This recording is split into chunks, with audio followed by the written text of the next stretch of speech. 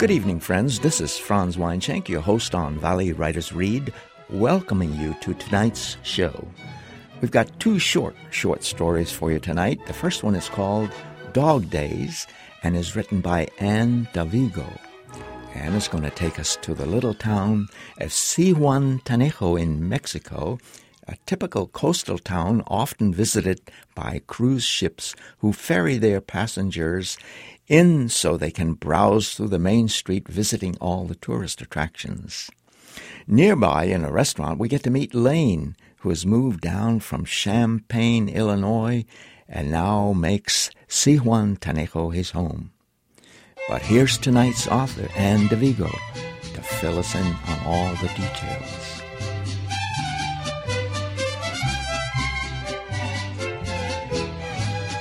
Dog Day.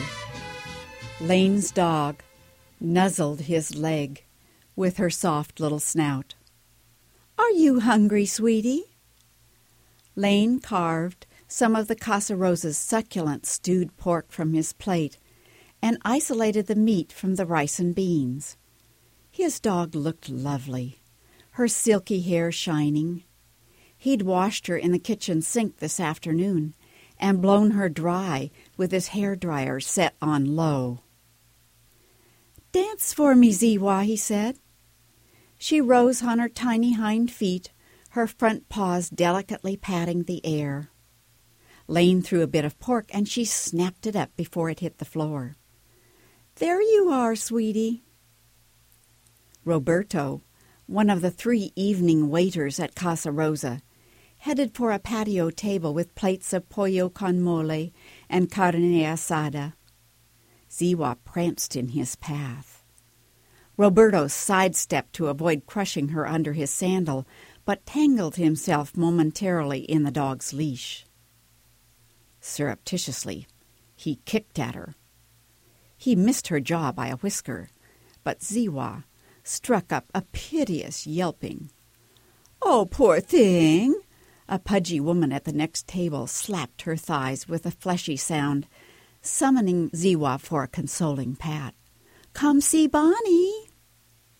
Bonnie was obviously a tourist, her straw hat decorated with embroidery in the colors of the Mexican flag, and her sunglasses dangling from an elastic band around her neck.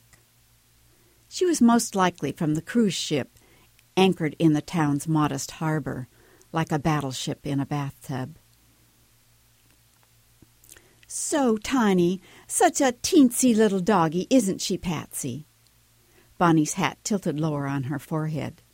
Patsy made kissing noises. Lane shuddered as Bonnie's fingers wove through his sweetie's hair, down her back, over her flanks. He placed the linen napkin on the table beside his plate and walked over to retrieve Ziwa. When he cuddled her against his neck, he smelled Bonnie's perfume on the dog's coat.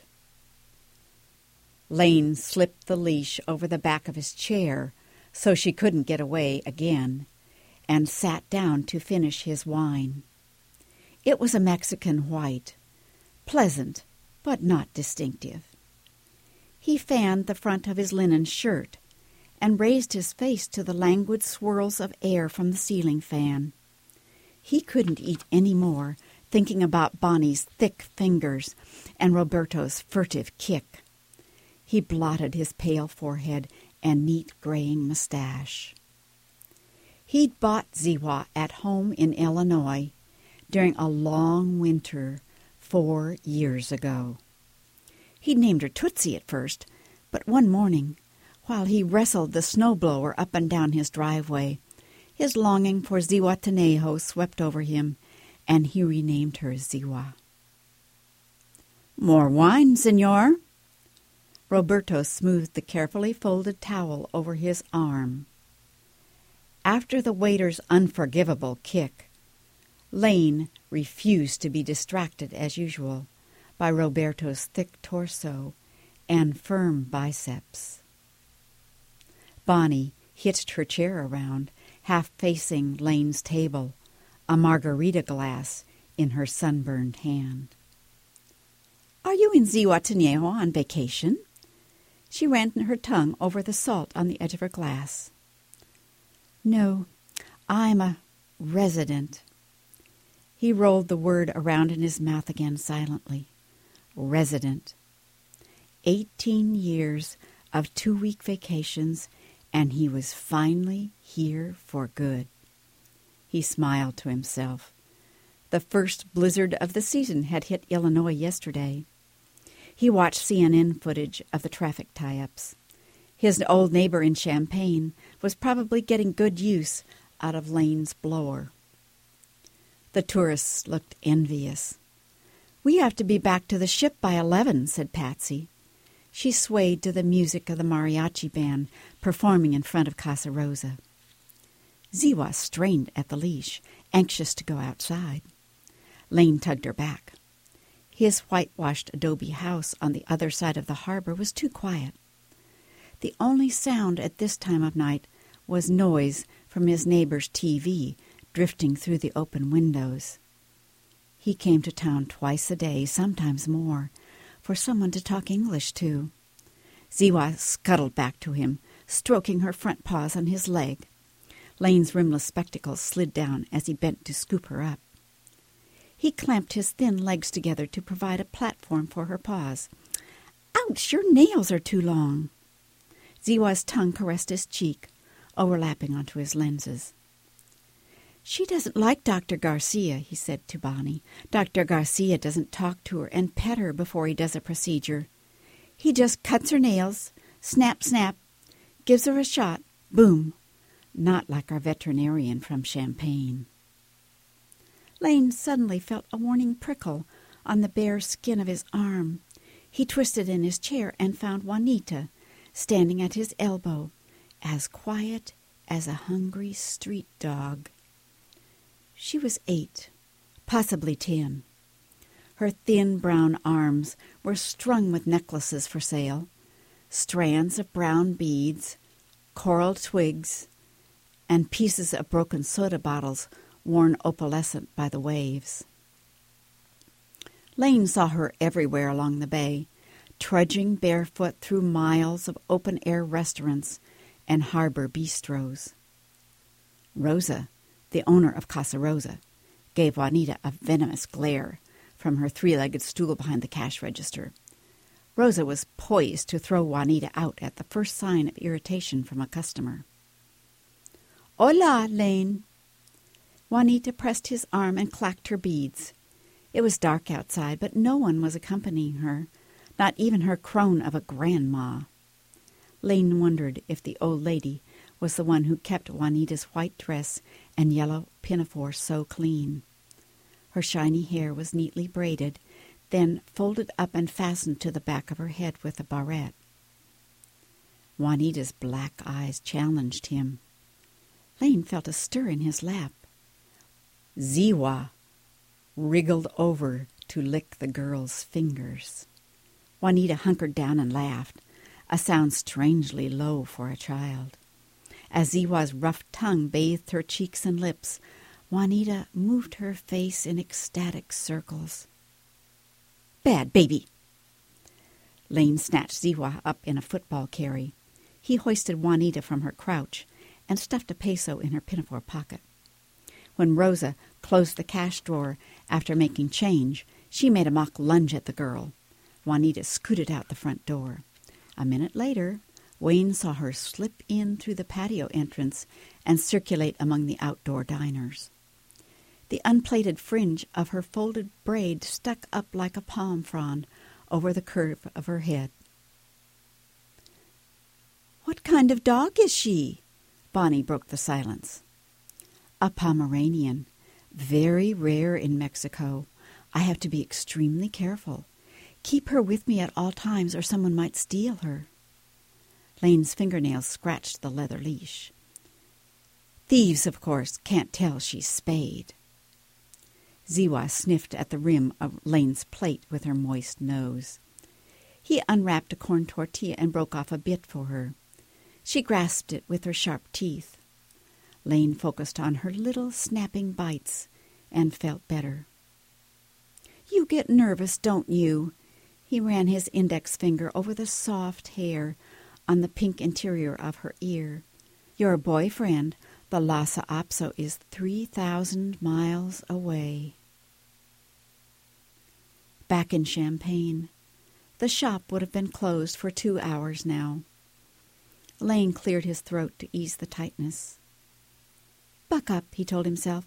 "You're living in paradise." Selling his interest in paper and potpourri to Dwight was probably the best move he'd ever made. Cartons filled with Christmas stock were arriving daily by UPS about now, piling up in the back room. Lane had worked late every night in November and December, selling and restocking his unique cards, stationery, and wrapping paper. By the time he'd closed, the roads were dark and slippery. It was after the Christmas season last year when Lane and Dwight quarreled for the last time. Lane had come home from the store after taking down the decorations. Silk-wrapped gold and silver balls, hundreds of angels, 5,000 little Italian lights. The house was dark, and no one was home. Dwight had left the shop early, and he must have driven to Chicago to hit the clubs. Even with his coat on, Lane had trembled in the chill house. He lay down on the bed with Ziwa huddled close to him and covered the two of them with an afghan. He awoke at 4 a.m., miserable in his wrinkled clothes, and saw Dwight undressing for bed. Ziwa growled, her dark eyes glittering in the reflected light from the bathroom. Dwight snapped on the electric blanket. When he slipped under the covers, Lane caught the scent of sex in Dwight's hair. Again. Lane jumped out of bed. He sat at the kitchen table for the rest of the night with Ziwa on his lap. When dawn came, gray light silhouetted the trees outside in the snow, their bare branches raised like grasping fingers. He went to his computer and reserved a seat on the next flight to Mexico. By mid-morning, he had an offer ready for Dwight. Lane got cash up front because Dwight, who liked to play the role of the astute business owner, didn't have a head for detail. In the Casa Rosa, Lane rubbed away the frown between his eyes. The ship reminded him of Christmas. That must be why he felt so unsettled. From his seat, he saw the white lights outlining the deck railings, winking around the stacks, and trailing down the hawsers in a graceful arc. In another hour or two, Bonnie and Patsy would be scrambling to the jitney for the ride back to the ship. It would churn out of the harbor. Lane signaled Roberto for the check. He unfastened Ziwa's leash from the chair rail and pulled his leather wallet from his hip pocket. 50 pesos was more than enough. 40 maybe. The swinging doors to the kitchen opened and angry voices drifted out. Rosa descended from the stool behind the register, ready for battle. She scuttled into the kitchen and berated the kitchen staff in her machine-gun Spanish. With Rosa preoccupied, Juanita padded in from the patio. Her black eyes assessed the customers for a possible sale. She made for Bonnie and Patsy, cocking her head to one side as if in little girl shyness. 10 pesos, she said, holding up one arm and then the other. Well, honey, what's your name? Patsy said. 10 pesos. She's so cute. Where's your mama? Patsy asked. Metallic crashes burst from the kitchen. Ziwa hopped down from Lane's lap. She galloped for the restaurant entrance, her short legs a blur of motion. In a syncopated second and a half, Juanita followed. As the pair raced across the sidewalk, Lane caught the flash of Juanita's teeth, a white smile against her dark skin. Lane scrambled to his feet. His sandals slapped 4 steps on the tile as he lunged after the pair. On the 5th step, one foot stuck on the dried sugar of a spilled margarita, and the other continued for the door. He fell, the slick, hard tiles knocking the breath from his chest. Robbed of air, Lane accepted that he would die ignominiously in a pool of stale liquor. His eyes closed in resignation. When he opened them, he spent a few seconds focused on the whirling blades of the ceiling fan. He turned his head on the cool tiles and saw a ring of peering faces that crowned tall, triangular bodies. Perspective, he thought crazily. His sweetie. Lane's head throbbed as he sat up. "Are you all right?" Bonnie held a glass of water and a damp napkin. His shirt was wet.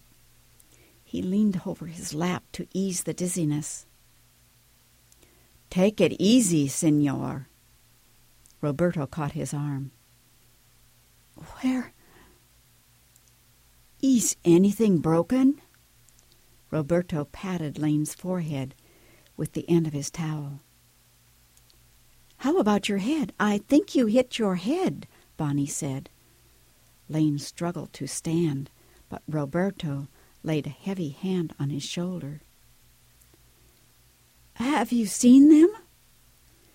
Lane's voice sounded weak in his ears. Bonnie fanned him with a plastic-covered menu. "Don't worry about that just yet." "My dog," he insisted. "She is gone, Signor." Rosa folded her arms across her chest. Lane pushed to his feet, straightening his knees to keep his legs from shaking. "I've got to find her." "You should sit. Drink some wine," Rosa said. Lane took a couple of experimental steps. Bonnie sighed and dabbed at the sweat on her upper lip. "If you're so determined, we'll help. Tell you what, Patty and I will walk down to the Archaeological Museum and come back up the Avenida." She turned to the other diners. "Who else will volunteer?" An Australian couple with backpacks agreed to search the public market, open until 10 for the ship's passengers. The old woman, who sat by the entrance drinking lemonade, nodded when Bonnie told her to watch the beach. Lane knew the old woman was deaf. He set off along the west arm of the harbor toward the naval station. After a volleyball game in the plaza, the sidewalks were crowded with high school students flirting and laughing. "Ziwa, here, sweetie! Ziwa, Ziwa!" The moon had risen, and his shirt molded to his chest in the evening breeze, but Lane's thoughts were snared in nightmare possibilities. She might have been hit by one of the dozens of white taxis that careened along the narrow streets. He tortured himself with the thought of the dead cat hit by a taxi which had lain for 3 days across the road from his house. Juanita might be part of a plot to sell Ziwa to traffickers in valuable animals. Wealthy Mexican women loved the exotic Pomeranians. Or worse. Lane's feet thudded as he ran. A small colony of Vietnamese fishermen lived close by. Whispers circulated that they ate dogs. He groaned. The naval station at the tip of the harbor was dark, its thick wooden gate locked. Palm branches clicked against a whitewashed wall. He held his breath, but the only sound was the lap of the waves against the shore. He circled through the residential section of Zihuatanejo. He peered through the gates, catching glimpses of faces inside the houses stained blue with the flickering light from the television screens. As he stumbled over the uneven sidewalk and called her name, his throat grew sore and raspy. Lane didn't know how much time had passed.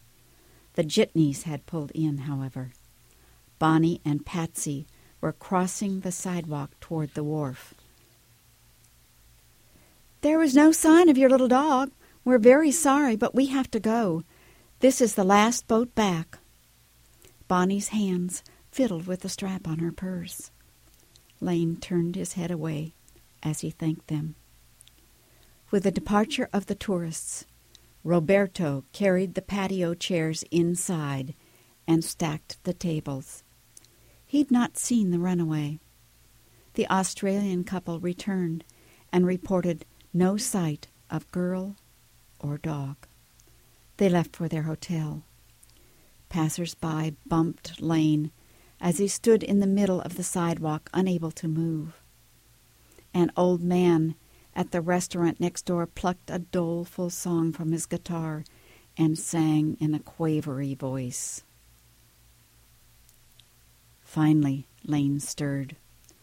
Tomorrow, he'd post handbills all over town, but tonight he'd search the beach again. He cut through the palm grove, where the fishermen kept their equipment in painted wooden lockers. His sweetie had never liked fish, but Lane sometimes came here to buy fresh tilapia when he didn't feel like eating at Rose's. A group of fishermen gathered in the dark. Their cigarette tips glowed, and Lane caught the odor of marijuana. Tide was going out. The ocean sounds reduced to a sibilant whisper. Under the nearby trees, someone laughed.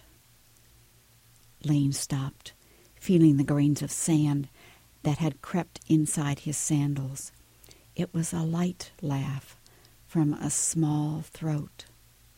He walked slowly toward the sound, his hands reaching out in the darkness like a blind man. A voice murmured. He dropped to his knees and crawled across the sand. The two of them were there in a dribble of moonlight. Juanita was on her back, one bare leg crossed over the other, her dress and pinafore pooled around her thighs. Her entire necklace inventory was strung around her neck and rested on her chest. Her fingers idly combed the strands. Ziwa lay beside her. Lane's upper lip curled into a snarl. With a howl, he pounced, grabbing the dog and the girl by the nape. His fingers dug into their neck tendons. He shook them until Juanita's necklaces leaped, until Ziwa's leather leash writhed like a serpent, until Lane was thinking furiously of Dwight, of the clubs where Dwight danced with others, of the beds where he slept with others. Fishermen appeared out of the dark, forming a cautious circle around them. One spoke, but Lane's wail drowned the words. Lane stopped, finally, releasing the girl and dog, dizzy with the throbbing in his head. Juanita leaped up and made her escape. Ziwa started after her, but Lane snatched the loop of her leash. He slowly gathered the leather strand and lifted her in his arms. Her coat was matted with seaweed and some reeking, gelatinous ooze. Lane gagged and dropped her to the sand. "Come," he said, and jerked her along behind him.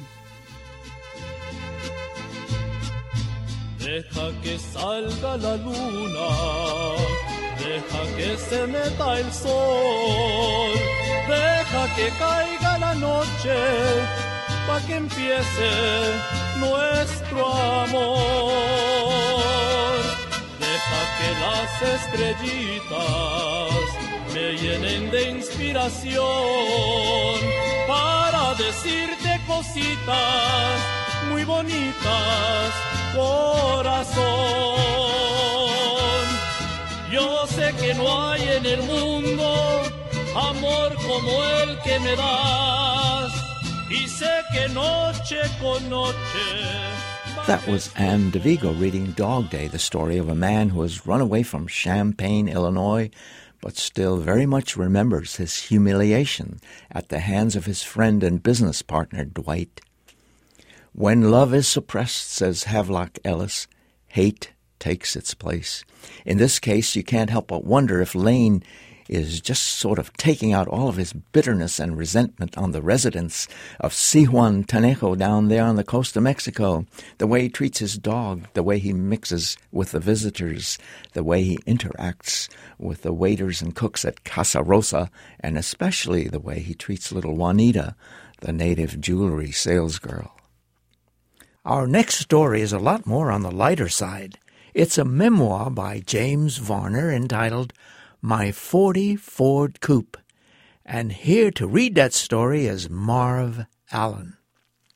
I was just 14 in 1954 when my dad said, "Son, it is time for you to learn how to drive." Needless to say, I was very thrilled and excited to get behind the wheel of a car. I said, "Dad, you have to be 15 and a half to get a learner's permit." "Hogwash," he said. My dad, a native Texan transplanted to California in the 1920s, was a self-willed, grassroots, bootstraps kind of man. He made his own rules and he lived by them. If the law of the land said you had to be 16 to drive, or at least to have a license to drive, that was for other people. It didn't fit his realm of common sense. Therefore, it didn't apply. At the time of Dad's announcement, the family car was a 1950 Buick, the one with the portholes on the sides of the front fenders, and drove like a Sherman tank. It was probably made out of World War II surplus tank parts. This car was one big heavy car. One day my sister, who is 4 years to the day older than I am, was driving the Buick.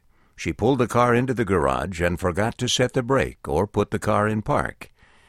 After she got out and went into the house, the car rolled out of the garage, down the drive, across the street, and nearly knocked down the garage across the street.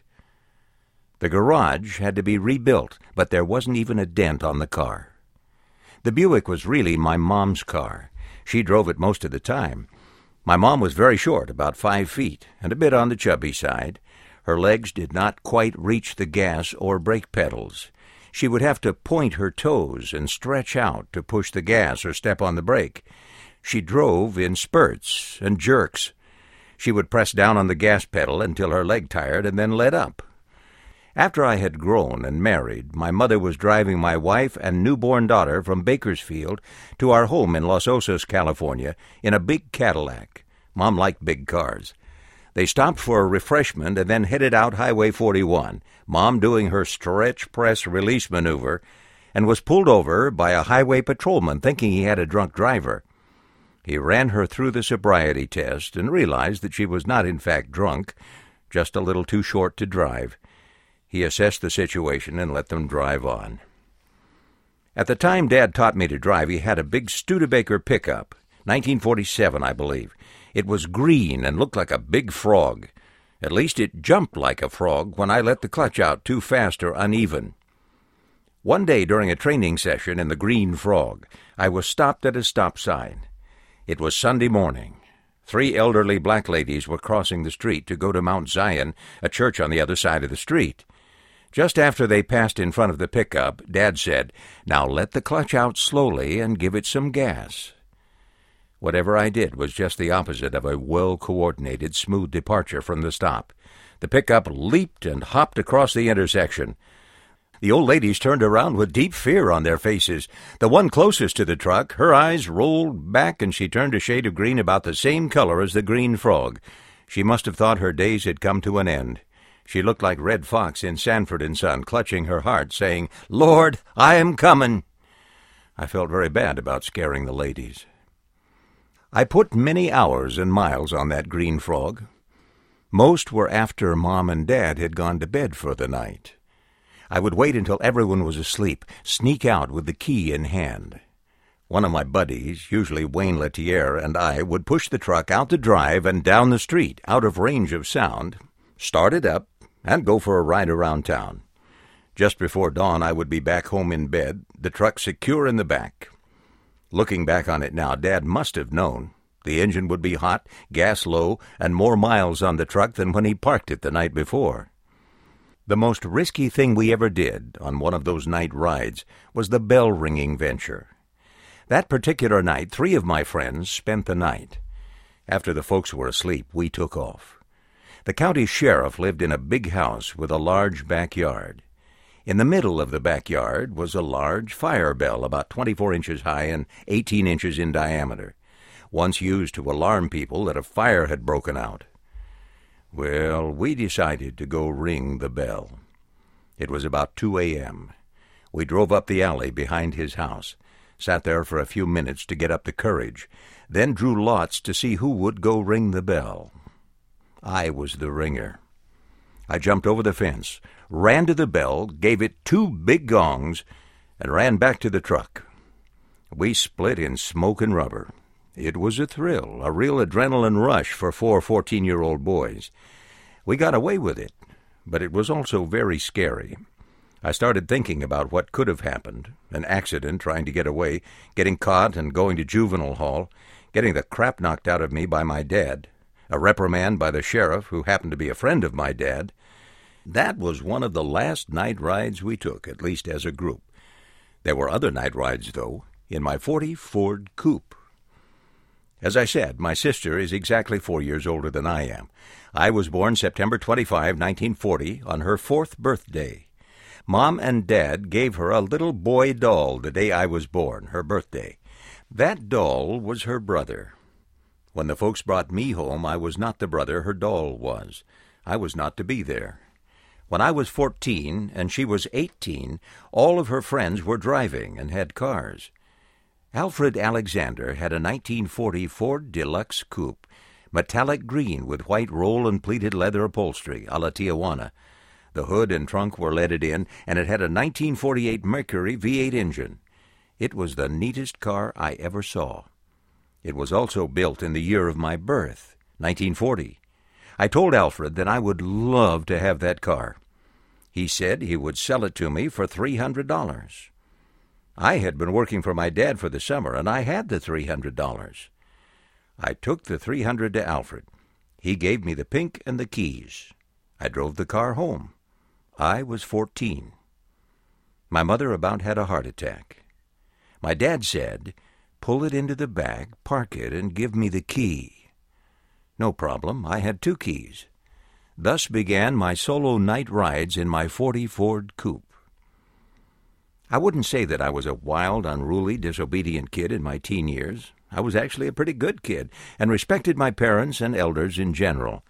I was, however, adventurous, took a few risks, and more or less did what I wanted to. Guess I took after my dad in that respect. When I was 15, my dad bought a new Ford Crown Victoria. I was working in the yard with Dad one Saturday. I told him that Wayne Latier, my very good friend and partner in crime, and I would like to take our girlfriends out to dinner and a movie. Could I use the new Ford Victoria? Dad said, "Oh, sure," which to me meant yes. To him, it must have meant, "You have to be kidding, you blockhead." I settled for my interpretation and called Wayne, and we both called our girlfriends for a 7 p.m. date. I got ready. Wayne came over, and I went to Dad and asked for the key. He laughed, and he told me he had no intention of letting me use the car. The blockhead interpretation must have been the more accurate. I was caught in an awkward, embarrassing situation. I didn't know what to do. I lost face in front of Wayne, and our girls were waiting to be picked up. I could not accept this. There had to be a resolution to this predicament. My parents were in the den watching TV. The car was in the garage adjacent to the den. The den was an enclosed breezeway between the garage and the house. When the room was built, the door lock to the door between the garage and den was never reversed. This door could be locked on the inside of the garage, locking anyone in the den out of the garage.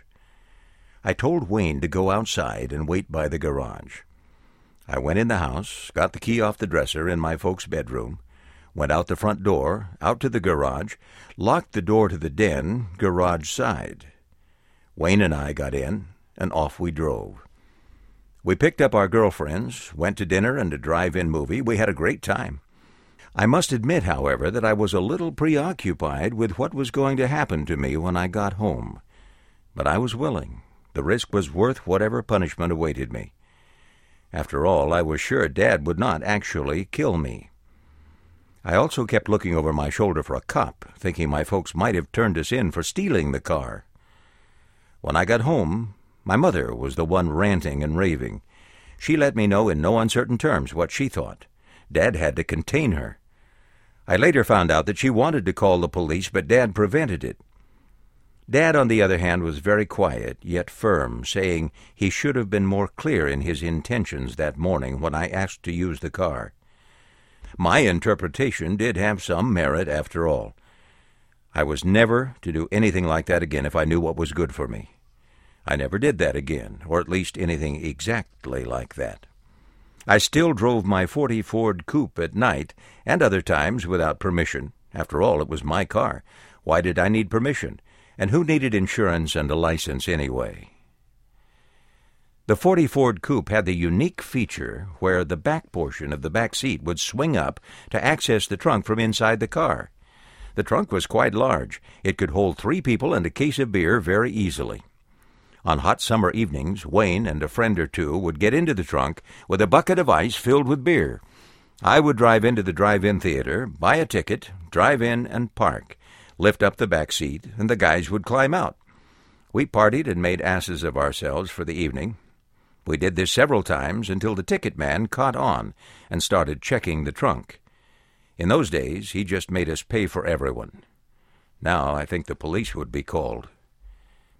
Back in the 50s, society was more understanding, or at least tolerant, of the antics and rebellious nature of teenagers. The hardcore rebels were dealt with by the law in proper order, but the innocent, rowdy teens testing the waters of freedom and life were just watched closely by the law to make sure they didn't go too far over the line. My first real love was Sandra H. She was more beautiful to me than my '40 Ford. She was the cutest girl I had ever seen. I was madly in love. Our favorite song was Nat King Cole's "We Are Not Too Young." In the summer between 8th grade and high school, she moved with her mom and her mom's boyfriend to the east side of town, a good 15 miles away from where I lived on the west side. I could hardly stand it. If it were not for the '40 Ford and my night ride adventures, I would not be able to see her. The move put her in a different school district. At night, I would push my car out the drive, down the street, and go see her. I would tap on her window. She would crawl out. We would go for a ride in the orange groves and park and get to know each other. We never did go any further than kissing, fondling, and holding each other until we fell asleep in each other's arms. A few times we barely woke up in time to get back home before daybreak. The song "Wake Up Little Susie" by the Everly Brothers had real meaning for us, too. One night on my way home from seeing Sandra, I was driving along California Avenue and saw a flashing red light behind me. Just as I had feared, a motorcycle cop. He pulled me over for a burned-out taillight of all things. He asked for my license. "Sorry, sir, I do not have one." He told me to get my butt home and get the light fixed and not to be driving without a license. I don't think anything like that would happen today. The more experienced I became at driving, the bolder I got about taking the car during the day. As great as my '40 Ford was, it had problems, too. One of these was it had a tendency to overheat on occasions. One warm summer Sunday afternoon, Wayne and I decided it would be fun to get our girlfriends and drive to Taft, a small community about 40 miles away. At Old River, a burg about 15 miles out of town, the car started to heat up. I pulled into a country store gas station. I had problems with overheating before and knew not to remove the radiator cap until the car had cooled down a bit because of the scalding hot water that could be released. I said to Elizabeth Bobbitt, my date, "Let's go in the store and get a cold drink," assuming that Wayne and Judy would follow. We had only been in the store for a few minutes when we heard a blood-curdling scream. I ran outside to see Judy holding her head in her hands, crying. Wayne was holding her, trying to comfort her. Wayne thought he would just put some water in the radiator. Judy was standing next to him, watching. He twisted the cap, and water blew out on Judy's face. Within seconds, her face was covered with huge blisters the size of golf balls or bigger. We filled the radiator with water and took off for home and a hospital. We took Judy home. Wayne took Judy to Beale Park and sat with her in the shade of a tree. She had severe burns on her face and arms. I never saw anything like it. The huge water blisters were amazing. This tragedy had a happy ending, however. A few years later, after graduation from high school, Wayne asked Judy to be his wife. She accepted, and I was best man at the wedding. They are still happily married to this day, some 50 years later. In fact, just a few days ago, Wayne called me to be sure I would be going to the 50-year high school reunion. You bet I'll be there. I only wish I could go in my 1940 Ford Coupe. I learned a lot about cars with that 40 Ford. Something was always wrong with it. Transmission, brakes, radiator, carburetor, fuel pump, you name it. If it could go out, it did. I did most, if not all, of the repairs myself.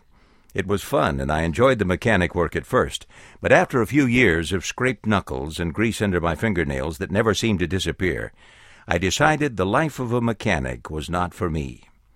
The full realization of this did not really come completely home until about 20 years later. I always did minor repairs on my cars and always grumbled a little during the process until the day I got a call from my wife. We lived in a town called Los Osos on the central coast of California. Karen worked in a town about 15 miles to the south called Grover City, now Grover Beach, where she taught school. On her way to work one morning at the north end of Pismo Beach, the water pump in our Ford Ranchero pickup went out. Karen called to tell me something terrible had happened to the truck. She parked it at a gas station. At the time, I was a self-employed building contractor. I had one employee. We were building an addition onto a house in Los Osos. I outlined work for my employee and grabbed my tools and took off for Pismo Beach. It was about 10 in the morning when I finally headed out. Sure enough, it was the water pump. I got permission from the gas station man to work in his parking lot. I struggled to remove the water pump with tools obviously made for tasks other than water pump removal. After a good length of time, scraped knuckles, and several French words, I got the water pump off. Then I had to search for a parts house. I ended up having to drive back about 12 miles to San Luis Obispo to find the right pump. This was in the days before there were Chief Autos or some such on every other corner. It was well into the afternoon before I got back to Pismo Beach to install the water pump. I repeated the same scenario of removal to install the pump, only in reverse, right down to the French words. I got the job done. The car ran just like it was intended to. The day was shot, and my wife got home before me. I did not enjoy the task either. I went over to thank the gas station man for letting me work in his lot. He said, "No problem," and added, "That sure took you a long time," telling me he would have done it for me in about 2 hours at a cost of about $40 plus the cost of the pump. I went home and added up the hours spent, the hours of lost work that I could not bill for, the cost of the pump without discount, and the mileage and drive time. If I had stayed at work and had the car repaired at the gas station, I would have been money ahead, considerably so. That was the last time I did any auto mechanic type work on any of my cars, aside from changing tires and checking oil, etc. I also have a lot of respect for auto mechanics. Most of them, anyway. The most difficult job on the 40 Ford was to do a brake job or pack the wheel bearings. The hubs had to be knocked off with a special tool called a knocker, a fancy nut with a plunger in the center which you hit with a sledgehammer and which only worked after a long ritual of threats and a variety of French words. When you are young, it is easy to endure such things, probably because you don't know any better. Another unique feature about the 40 Ford was the windshield wipers. The wipers worked off a vacuum pressure. In the rain, the wipers would slow down and even stop when you stepped on the gas to accelerate, then speed up and almost fly off the car when stopping or slowing the car with compression. It was a trip to drive the car in the rain. It was like a jerky ride at a carnival or an adventure ride with my mother at the wheel. I am now 67 years old. Many years have passed from the adventures in my 40 Ford Coupe. I have had many different cars since then, and technically much better performing and more comfortable cars. But when a car memory comes to mind, it is the 40 Ford Coupe. I have 2 scaled-down replicas of this car, one on a bookshelf at home, the other on a windowsill in my office. One of the consultants I work with is an old classic car buff. Learning about my history of having a 40 Ford Coupe, he has been sending me ads of 40 Ford Coupes for sale. The price tags range between $30,000 and $40,000. This is a far cry from the $300 I paid for my first car in 1954. The thought of buying a 40 Ford Coupe is very tempting, and seeing the current price tag, I am kicking myself for selling the one I had. But it is out of the question. There are no drive-in theaters anymore. Wayne is not likely to want to crawl in a trunk with a case of beer. And Sandra, she too is 67 and no longer lives in East Bakersfield. And the orange groves are no more. Spent all my money on a pretty old car. Can't buy no gas, so I can't go far. We can just sit and look real nice. This pretty old car was sure worth the price. Here we sit in my pretty old car, kiss and drink moonshine from a jar. Can't buy no gas, so we park on the curb. A sign on the dash says, "Do not disturb." But pretty old car, but pretty old car, but pretty old car. That was James Varner's story, My 40 Ford Coupe, as read by Marv Allen. Even though James seems to have done a lot of things that are considered pretty risky, if not downright illegal, like, for example, taking his parents' car without their knowledge and getting caught driving without a license, he seems to have such a friendly, positive personality that somehow people don't have any problem overlooking his transgressions. And although on the surface this story is about cars, well, it's also about the author and his ways of having a lot of fun without getting himself into serious trouble. Friends, our first author tonight, Anne DeVigo, is a freelance writer and award-winning journalist. She graduated from Fresno State and now lives in Sacramento. Her fiction has appeared in a number of literary magazines, and she has also been a winner in the Sacramento Friends of the Library Reading Program. Thank you, Anne, for your absorbing story. And we want to thank both Anne DeVigo and James Varner for their stories tonight, and certainly hope that they will be submitting more of their literary fiction in seasons to come. And so we come to the end of another edition of Valley Writers Read. Thank you for listening. If you'd like to listen to tonight's or any other of Valley Writers Read programs, just go online to kvpr.org and link up with archived audio. Next week, our author will be Larry Hill. In the meantime, this is your host, Franz Weinschenk, wishing you and yours a great life story until we meet again. Good night.